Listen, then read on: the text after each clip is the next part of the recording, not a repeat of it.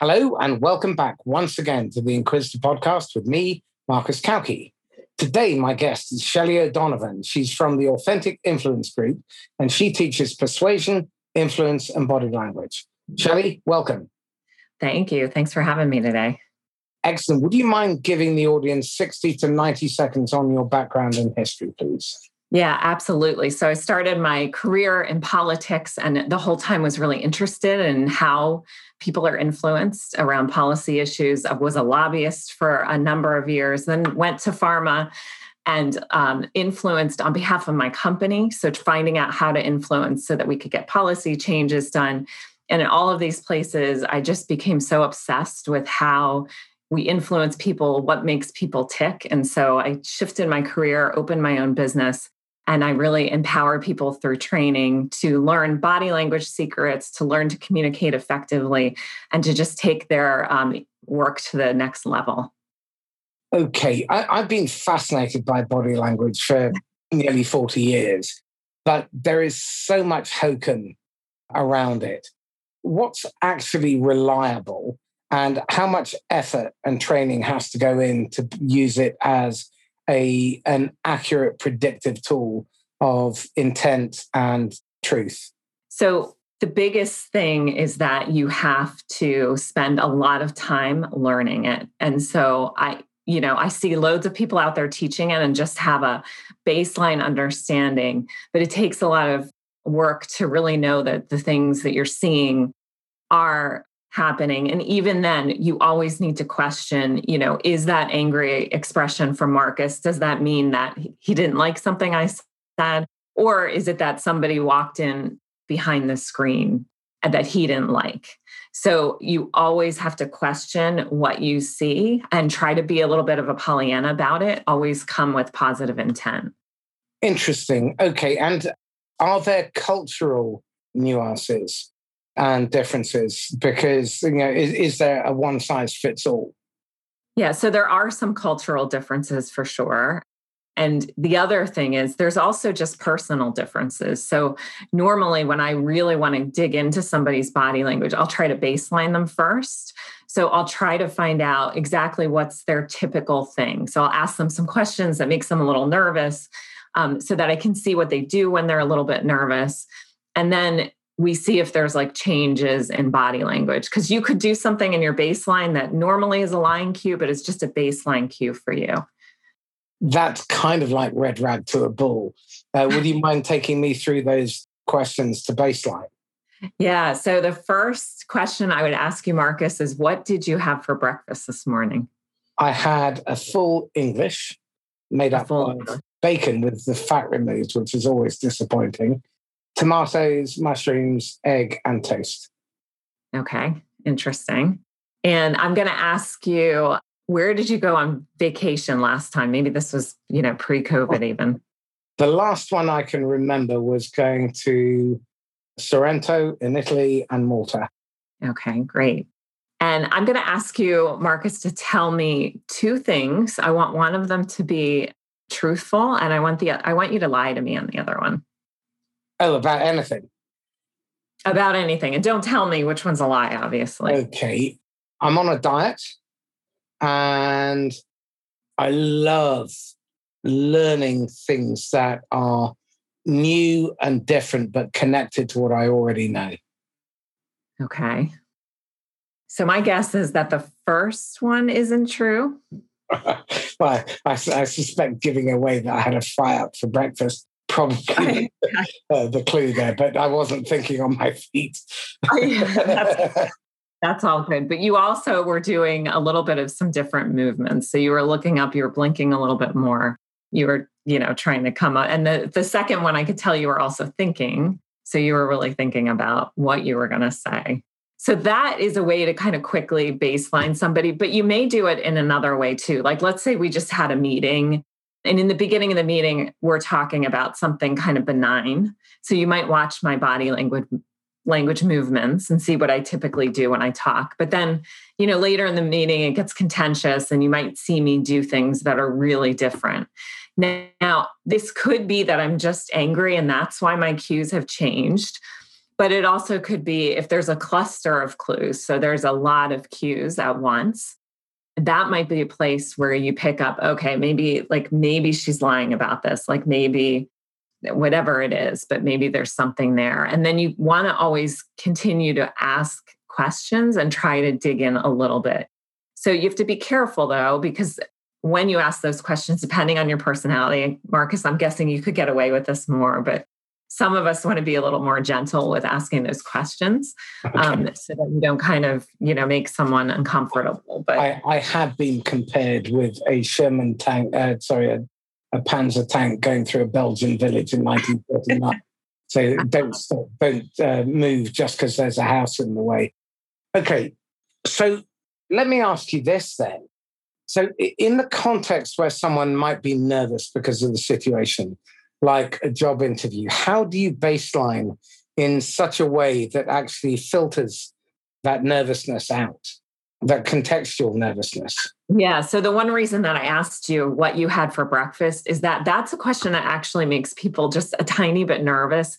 And we suspect it's because they have to really think about what they had for breakfast. It's not something that someone normally asks you. And so I was picking up a couple cues, just very mild nervous cues. And so that's a way to baseline it. Now, in an interview, you're definitely going to see some nerves. My wife might listen to this interview and she'll give me... I know. Well, yes. That's the tough thing is once you know, right, then you can pick this up, especially with a particular person. So it's one thing when you walk into a meeting and it's someone brand new, but when it's somebody you really know, my family can't really lie to me at this stage. So fun for me, not so much for them. Are you divorced? No, I'm not. Estranged? So they're all good. I've been fascinated by this subject because understanding human beings, I think, is one of the most vital skills that you can learn in life, but in business and leadership and management, and particularly in sales, it's so key. But one area that I see it deeply lacking is a lack of self-awareness. So let's start with that, because I think a lot of the audience are probably guilty of this. Love you lots. Nonetheless, a lot of you are really crap at this. So how can one become more self-aware of not only your own feelings and emotions, but also the impact that you might be projecting out on a third party? Yeah, absolutely. And that is really important. So early in my career, I worked with a lot of lobbyists, and they're essentially salespeople in a way, right? They're a little bit of a different beast, but they are selling policies, right? They're selling ideas to lawmakers. And so it's a really interesting interpersonal dynamic. And they would often not be aware of their body language that they were producing and putting forward. And so the first thing I would tell you that is if you're in a meeting with somebody, especially in this world where we're all on Zoom, to record it and go back and watch what you do. So the first time I did this, it was, pre-Zoom really. And I got on the phone with someone when I was first learning body language, and I just hit record on my computer to see what I did. And 2 seconds in, I got up and started walking and pacing on the call. And as you can imagine, somebody can hear that in your voice. Yeah, they're hearing your breathing, the timbre, the tempo.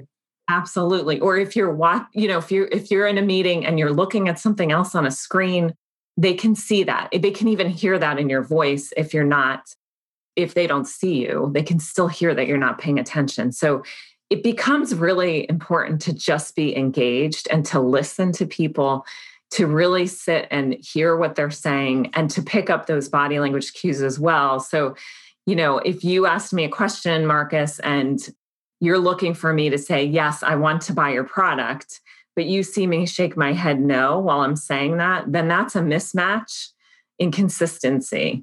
And that's a really good sign that there's something there that I'm still not ready to purchase from you. When I went on my micro expressions course, one of the things that I learned was that you look for 3 points of interest within 7 seconds of the meaning of a piece of communication becoming clear. And a point of interest is really a leakage of the truth rather than a lie. And I think this is a really important distinction because people tend to look for clues that someone is lying. But what's very interesting, certainly for me, is that people leak the truth, not the lie. So also the fact that you have to look for clusters and individual units of the truth coming out is not sufficient for deeper discovery. So can you give some indication of things that might be points of interest that one can look for? Yeah, absolutely. And you're right on the mark there with it leaking out the truth. And sometimes we don't even know ourselves. Like we might have some, hidden feeling about something and it leaks out. And then we realize if we see ourselves, we read body language, we realize, oh, maybe I'm not so interested in that thing. So some things you could look for, if you put your hand up to the top of your head, that's sometimes shame.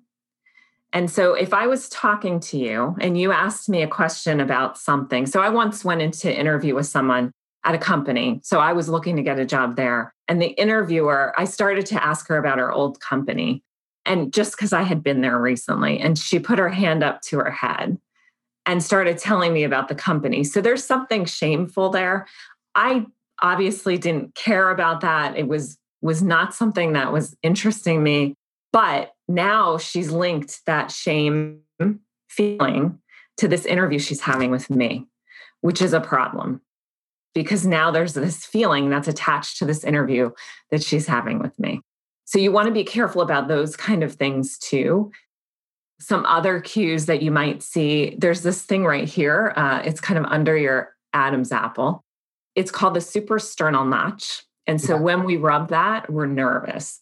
So if a woman might play with her dress or her shirt, if she has a necklace on, she might start playing with that necklace. And that's really to get at that suprasternal notch because it gives us a hit of oxytocin, which is this hormone that makes us calm down and we feel a little better. Men will adjust their tie. Like, because I have a political background, I love to watch hearings in Washington and watch the body language and kind of review what happens. And I've caught people lying a lot in those hearings, as you can imagine. Really? I'm so surprised. I thought it was a haven for the truth. Yeah, exactly. But they start to adjust their tie, right? It gets like the tie, the shirt. And that's really getting at that. So when you start to see those kind of cues, that could mean that someone's nervous. Blocking is another one, like blocking the arms, or sometimes we use something to block with, like a piece of paper or a laptop. We put it up in front of us. And that's really this cue that like, I'm uncomfortable. I might be uncomfortable with something you're asking me.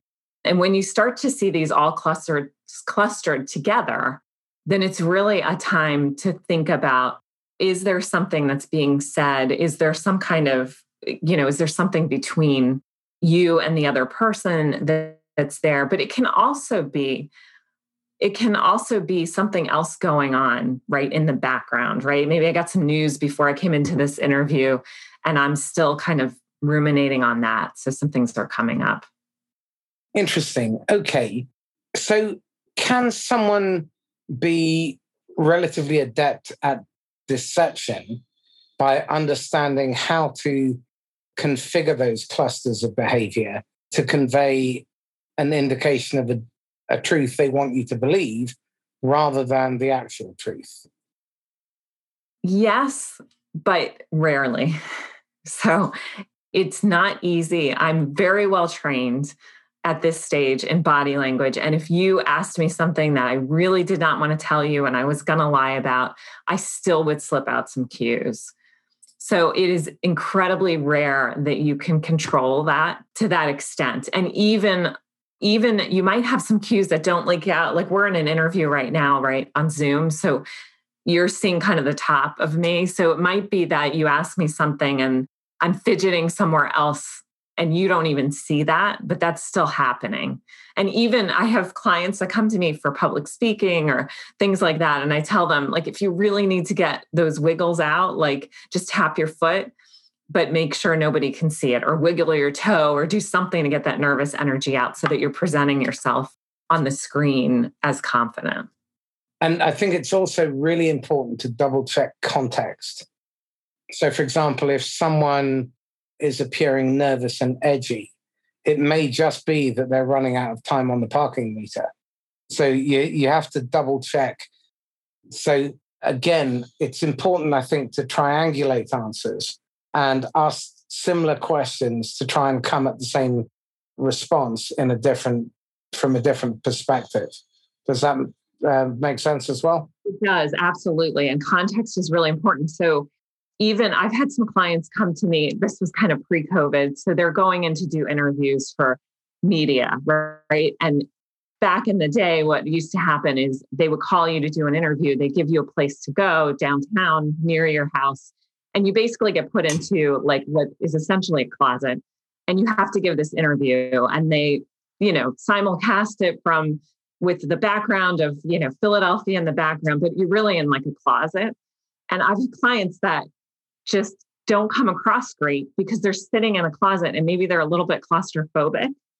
And so they have these nervous cues, and it has nothing to do with the content that they're putting out, but it has to do with the fact that they're sitting in this closet giving this interview. And it's a little uncomfortable and maybe they rush to get there. So you always have to double check and just be really willing to ask additional questions and to get to the heart of why someone might be putting off cues. And you often don't want to just call them right out on it. I saw an angry micro expression from you. Unless we had that kind of relationship, I wouldn't go, Marcus, why are you so angry about this? I might say, it seems like you're a little uncomfortable with X, Y, and Z. And why is that? If you feel it, say it and be obvious. Be obvious and be authentic, right? I always say, come to it from a place of your heart, right? You always want to come with positive intent as well. Okay. So building on that, one of the areas that I was trained in was to look at people's interactional style. So looking at things like the flow of communication, the expressiveness, the exactness, ambiguity, trying to manage impressions. Now, again, that kind of thing to try and fake takes an awful lot of emotional energy. So in my experience, where people are trying to be something they're not, that then triggers all sorts of other clusters, because whilst they're trying to hide that, then other things will occur. So something will happen with their eyes, with their voice, their blood pressure might rise. And so you suddenly see a vein on their head or their temples pulsing. So I'm really curious again, in terms of the different areas. I mean, we've heard about body language. There's voice. Right. What are the other windows into people's communication? So the other thing is just, how concise they're being. So we often get so caught up in kind of dumping information to people instead of really looking at how do I get the right information over to Marcus in a way that he understands, in a way that's clear and consistent, because communication is usually at least a two-way street. And so it's not only does Marcus understand what I'm saying, but it's also, am I putting out something that he can understand, that he can easily digest, and that your point doesn't get lost in there? Okay. So you spent a lot of time working with lobbyists. That must have given you quite an arsenal in terms of understanding humanity at its worst. Maybe I'm being unfair and judgmental, but I suspect I'm not. Again, in an environment how can one put this politely? You can't. Okay. In an environment where there is so much self-serving going on, yes, that must trigger some really fascinating observations, because no one is there for the good of their health. Right. Well, there are healthcare lobbyists. Yeah, but they're not there for... I remember seeing a talk, was it JP Morgan ran it, which is curing people a good business model? I'm not entirely sure that they were there for the good of their or anyone else's health. I'm curious how that, the environment can have an impact. Absolutely. So environment does have a big impact. And so we see this certainly in government, right? In lobbying circles, there's lots of toxic stuff that happens and things that go on. And people actually use body language sometimes to intimidate, right? So, whether they're staring you down whether they're, using their space, right? Someone who's big, we see a difference between men and women because men typically just take up more space. So they're much more able to be a bigger space in the room than someone who might be a little bit smaller. I mean, I've seen men walk into conferences and kind of stretch out their arms across 3 and 4 chairs and put their legs up in what we call a cowboy cross, which is kind of, showing the family jewels. And that's a very aggressive move. So at this stage, if I saw that, I would try to tone that person down. But most people won't do that because they don't have the background to be able to do that. But those things really matter. And certainly in your work environment, when there's layoffs or things like that, that's when you start to really see people pull in their body language or to start to protect, that protection when we pull in, that can give a lot of information too about how someone's feeling. And even in the workplace, you see people that are dealing with things at home, but they bring it to work, right? And that pours out in their bodies usually. Okay, that's interesting. Can you define the difference between influence and persuasion? Yeah. So influence, at least from my perspective, influence is the ability to get things done, to influence how things are getting done and to find channels to move that along. Persuasion is similar, but persuasion is really persuading that person or trying to get them to come over to your point of view. So influence to me is a little bit more embedded in different areas where, again, persuasion is kind of a little more straightforward, but they're very much similar animals. Okay, so the accusation must be leveled, people who do what you do, that it's manipulative. Now, I'm not averse to manipulation so long as the intent is right, but I'd love your take on this. Yeah, so here is my take on it. If we all understood each other, if we all connected better, I think the world would be a better place. And so I always tell people to use these powers for good and not evil. Try to connect with people in a real way. And you will find that you become much more of who you are and you can release that into the world. There are definitely people who learn body language and some of these other skills to be incredibly manipulative. And I don't really condone that, but the world is what it is. So it's just important to come at it with a good heart, with positive intent. Okay, so let's take this slightly down the dark route. I'm fascinated also by the whole concept of people hacking and social engineering. Yeah. I've never really got to grips with how to do it, but I am fascinated to learn about it. And again, I suspect there's a fair amount of it going on in the lobbying world. And if they aren't, they're missing a massive trick. I interviewed a wonderful woman called Jenny Radcliffe, who is one of the top social engineers on the planet. And she's genuinely fascinating. But these are people who can cause others to behave and decide in a very specific way. And I'm interested in your take on the whole concept of social engineering.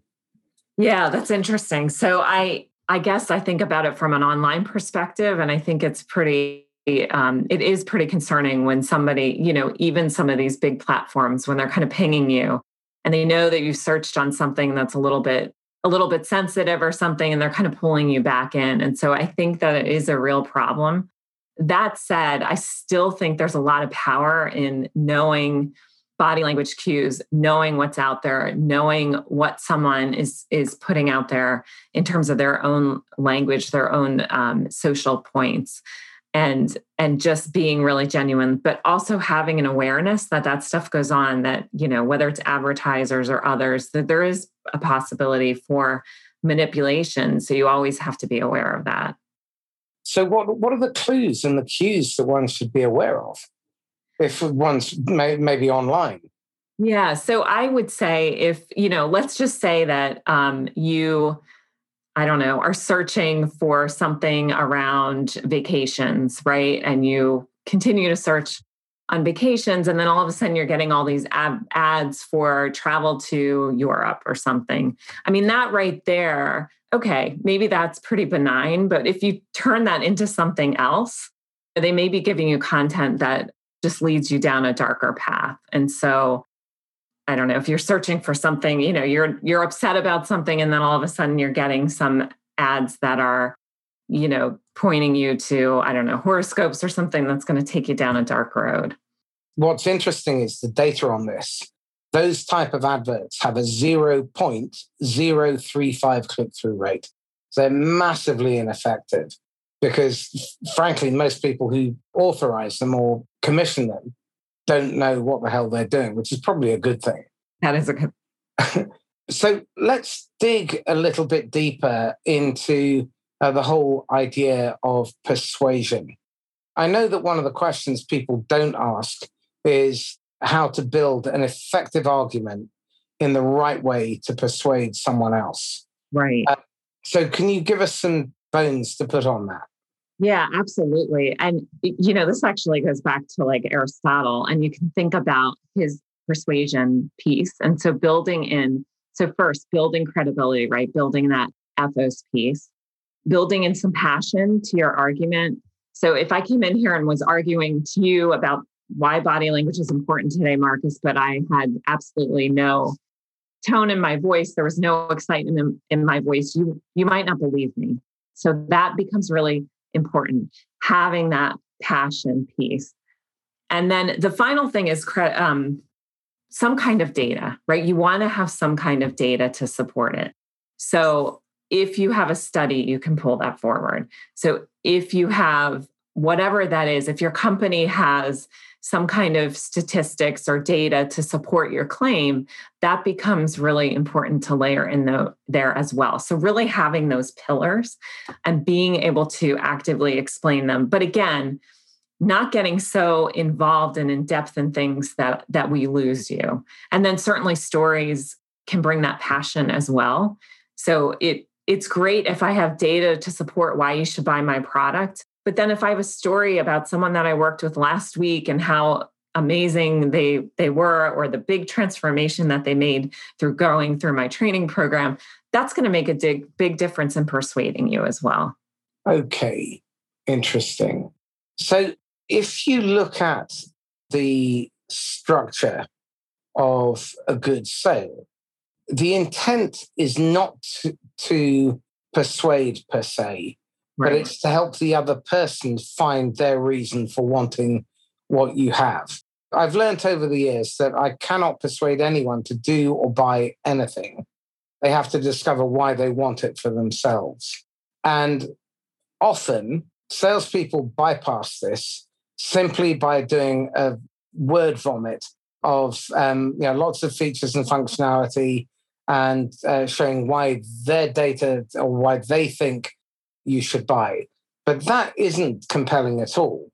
So can you help us develop some understanding of how to develop good questioning that enables someone to go from either not knowing or even being averse to buying something to a structure or a framework that will help them go through that process of self-discovery where they realize they want what you have?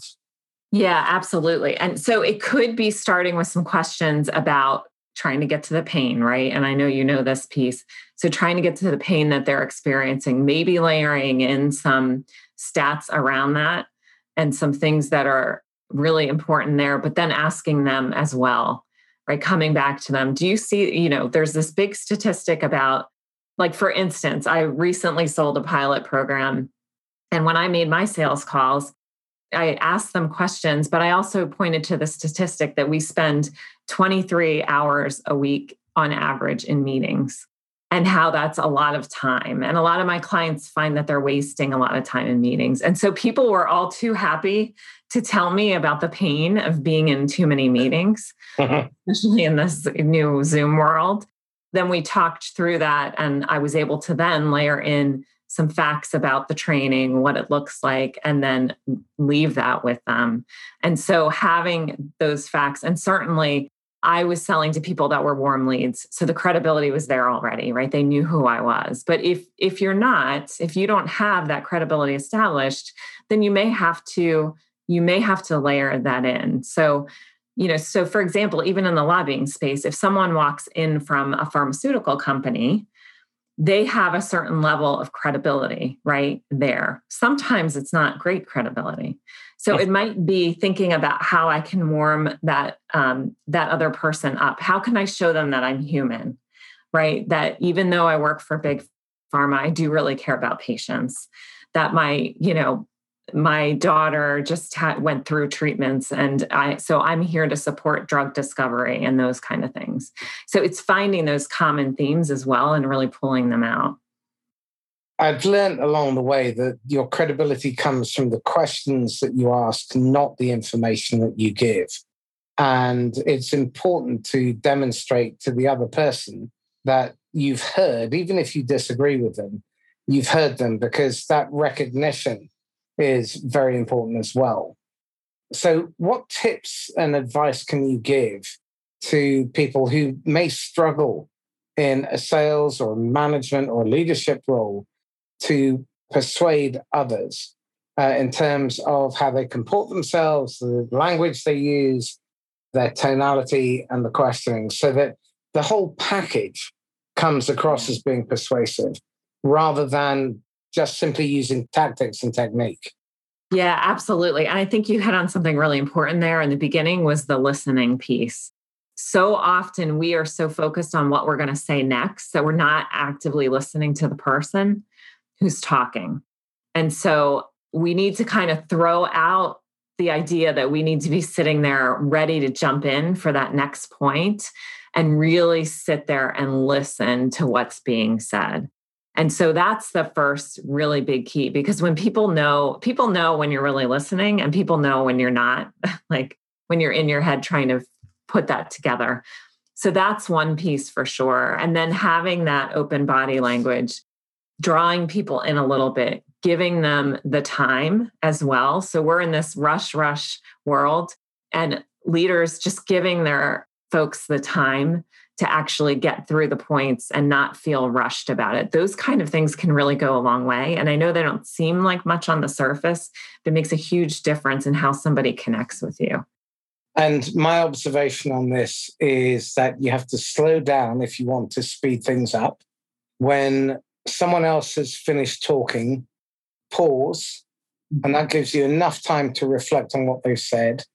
Don't think about your next question whilst they are still speaking, because if you do, you'll probably miss the golden nuggets. Regularly review what you've heard so that they feel understood, because as social primates, that recognition, that acceptance is really important. And the other thing is, don't be afraid of entering into constructive conflict. And I think far too few people really understand the difference between conflict in general, destructive conflict, and constructive conflict. And they lump it all together. And so far too often they miss the opportunity to develop a really good solution with another person or a team, because they are either not paying attention or they're brittle, and they're afraid of criticism. They're afraid of being challenged. And what they're looking for is people who agree with them. Yes. And that's where you end up in a bubble. So from that perspective, what would you advise people to do if they find themselves surrounded by people who do agree with them? Who do agree. That's interesting. So that's a really interesting point. So one of the things I didn't mention earlier is that I teach at the Wharton School as well. And I teach persuasion. And one of the things, and even pitching for entrepreneurs, and one of the things that we really make sure that we do is to give that constructive feedback, because without that constructive feedback, you don't grow. And so we all can use some constructive feedback. There's nobody out there who's a perfect salesman. There's nobody out there who's a perfect lobbyist. Like there's always tweaks that you can make. And so that's one of the first things. And I think when you surround yourself with kind of yes people, you don't grow, because you need to get that feedback. Now, obviously, you can work for somebody who's really challenging and tough and just beats on you every day from a a confidence perspective, and that's not great either. But someone, a manager, a leader who really takes the time to help you see those blind spots, to help you see what you are missing and to help you develop and kind of fix those things or just grow along that continuum is such a gift. Interesting. Let me ask you this, because one of the things that frustrates the living hell out of me is so often in sales, managers' route to management is they get called into the office and told, "We've just fired your idiot boss. You're now the idiot boss." And that's the sum total of their onboarding process. And now they're set to sink or swim. And I'm really curious, and particularly given the work that you do at Wharton, I'm really curious about that first 90 to 120 days in a new role that you're unfamiliar with, where you probably haven't been given the training. What advice can you give to somebody who's just taking on that position and to help them really understand the other human beings to whom they serve and will have them reporting to them? What tips and advice can you give to really get them to understand those people? Yeah, I mean, the first thing I would say, even if this is a team that you've worked with, right, on a peer level, and now you've been elevated, right? And I actually work with a lot of folks like this. They're not always salespeople, but they're in those roles and they've been elevated and they get there and they're like, uh-oh, like, I just don't quite have all the things I need. So the first thing I would say is to start by listening to people, right? Go and talk to those folks on your team. Really extend that olive branch and see what they're feeling and what's happening there. That would be the first thing. The second thing, I work with a lot of folks who kind of happen into these management roles, or they want those management roles and they don't quite have the kind of the body language. They don't have the presence and those kind of skills. And so those are tweaks that we can make, right? We can work on how you open up your body language, or how you walk into a room, or how you sit up, and how you kind of take command of that meeting space and take command of that team. So that would be the second thing. So first listening, and then again, how are you relating to that team? And really coming at it from a team approach. You might be the leader of that team, but I think that some of the best managers are the ones that you feel are right in it with you, and that they are, they're right there with you and they're supporting you. Interesting. So let's take it to the next rung up, which is managing up. Right. Because I see managers as having 5 critical functions that should be on every job description. Hire the best people. You never compromise on recruitment. If you do, you've just bought yourself a management headache, and you're going to have to fire them at some point, or you're going to ruin the morale of the team. So hire the best people, get the best out of them.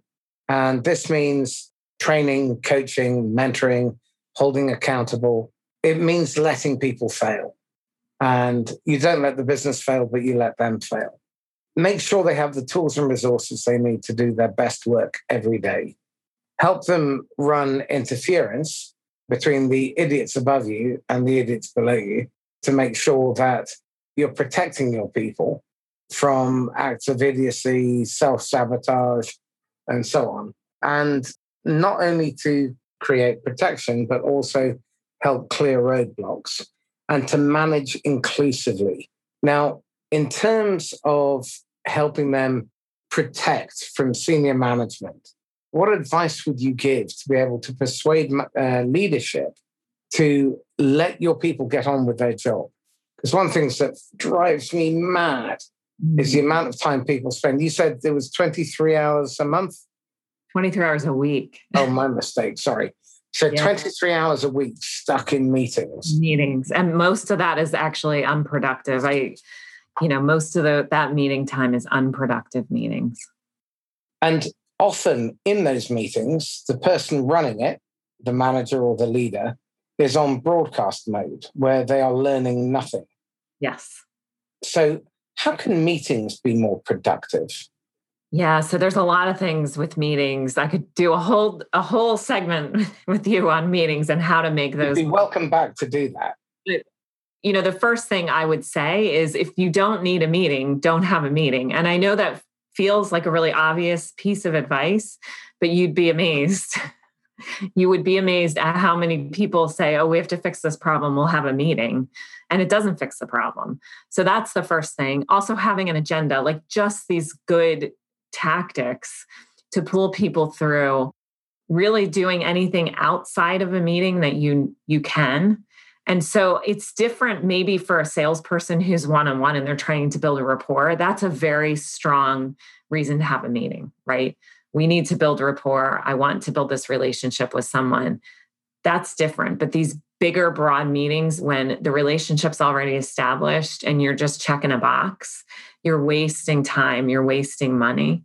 And so it becomes really important to put all those things in place. And then also to have someone facilitating that meeting, leading people through that meeting, not letting people repeat the same thing that, Marcus just said, I'm just going to repeat it again. That's a waste of time. One of the things that I like to ensure in meetings is that everybody has a voice. But again, how do you coax introverts who are often fabulous observers and often they have the brilliant ideas, but they're afraid to show them? How do you nurture and coax them to participate? Yeah, so I actually work with a lot of introverts in my work. And, the first thing to do is to make sure that they know from their leader that I want to hear your voice. You have a lot of great things to say. I want to hear that. Introverts also are a little different than extroverts. So extroverts kind of they kind of think outside by talking, right? So they talk through all their ideas outside, whereas introverts take it all in. They usually synthesize it and they put it back out.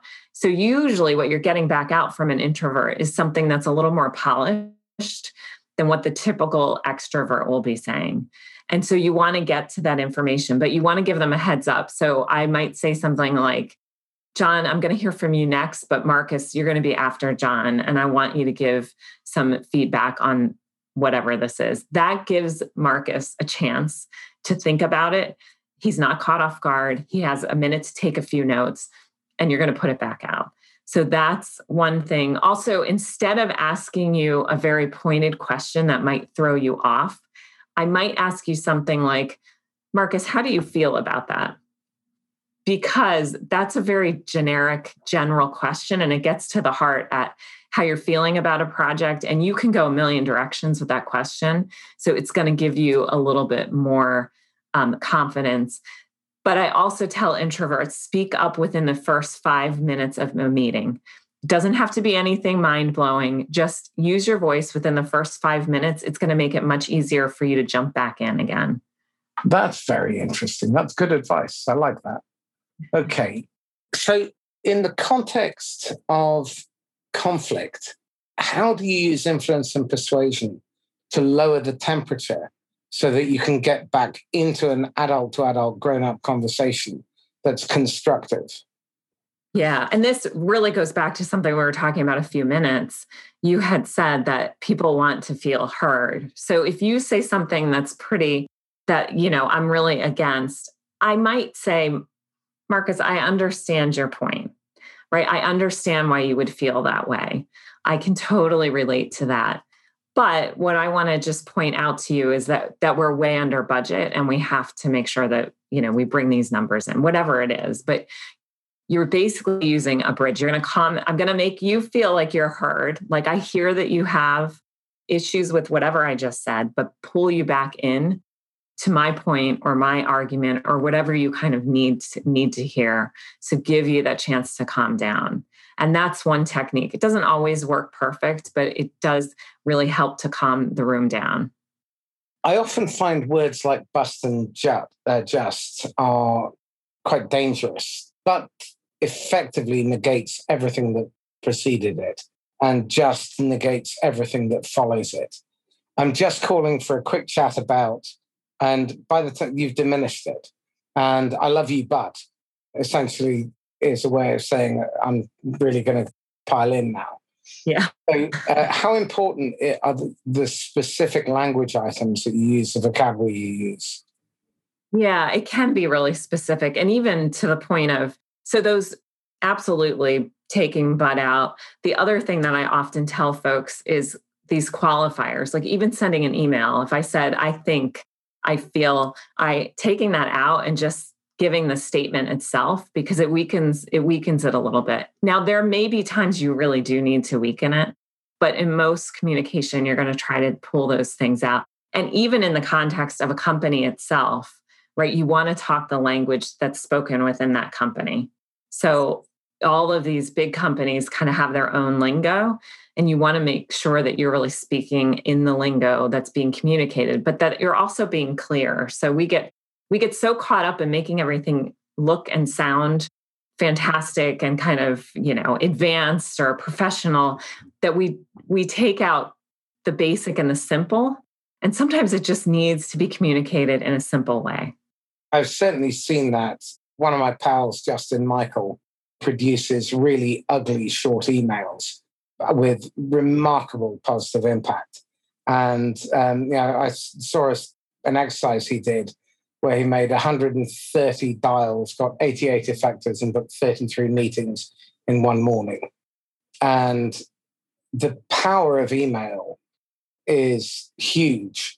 However, and this is a big but, it's certainly been my downfall on many occasions, because the intent and the tone that an email is written in is not necessarily the one it's read in.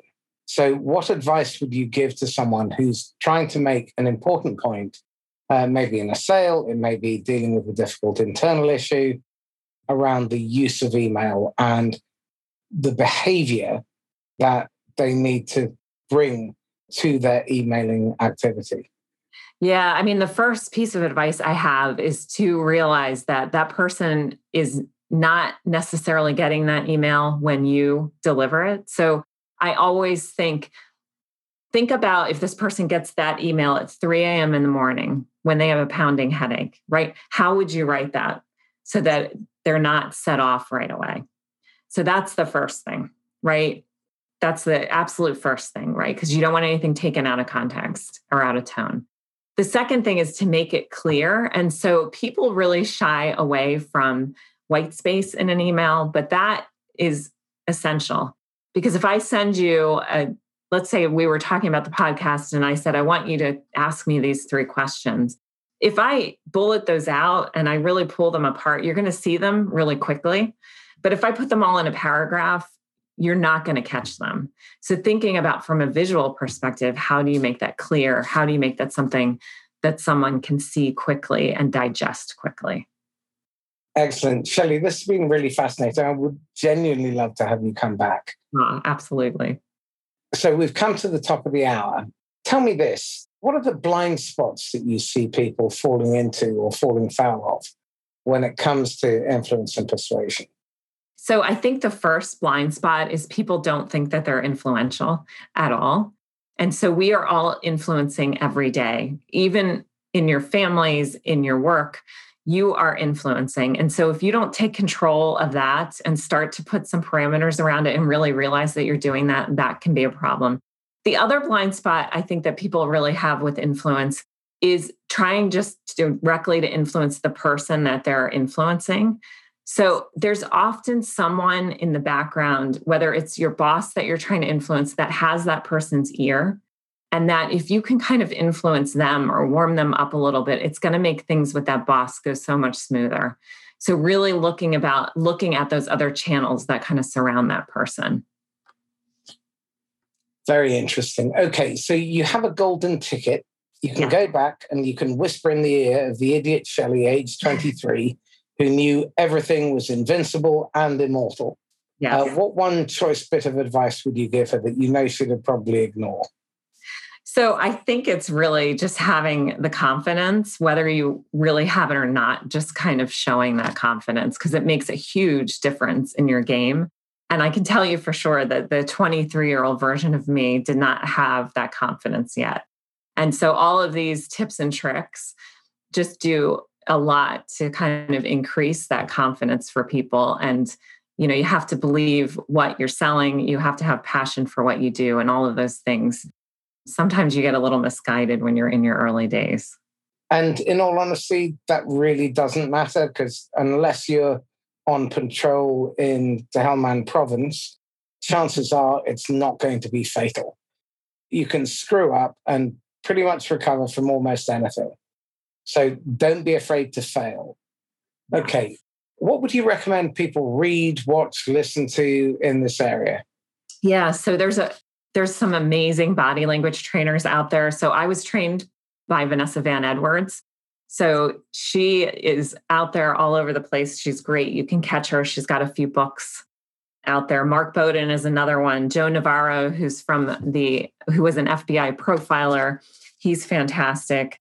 I'm also a huge fan of Stuart Diamond, who had taught at Wharton as well. He has a book called Getting More. It's a book on influence as well. And then personally, I love Tim Hartford, who has a podcast called Cautionary Tales, which is just great for thinking about how ideas and things connect a little differently. Okay, so a couple of recommendations from me. There is a fabulous book called Thank You for Arguing by Jay Henricks, and it's all about rhetoric. Really fascinating. I interviewed him about a year ago. Really interesting. And obviously the Bible on Persuasion by Robert Cialdini. It's difficult not to recommend that. And Thinking Bigly by Scott Adams is a really interesting side perspective view on how influence occurs in the political spectrum. So he's a fairly divisive figure, but he was very accurate in predicting Trump's rise. And he's convinced that Cialdini was brought in terms of the election campaign. So again, very interesting set of insights there. Wonderful. Shelley, how can people get hold of you? So the best way to find me is on LinkedIn. So Shelley O'Donovan, you can find me, you can follow me, you can tell me you heard me on Marcus's podcast. I also have a website, AuthenticInfluenceGroup.com. You can find us there as well. Excellent. Shelley O'Donovan, thank you. Thank you. So this is Marcus Kauke signing off once again from the Inquisitor podcast. Please like, comment, share, and subscribe. And if there's somebody that you know who could do with a little bit of a nudge in the direction of becoming more self-aware, then please tag them and ensure that they have a listen and maybe take some notes, buy some books, watch some videos. And if you want to get hold of me or you would like to come onto the podcast as a guest or recommend someone, email me, marcus@laughs-last.com, or direct message me on LinkedIn. In the meantime, stay safe and happy selling. Bye-bye.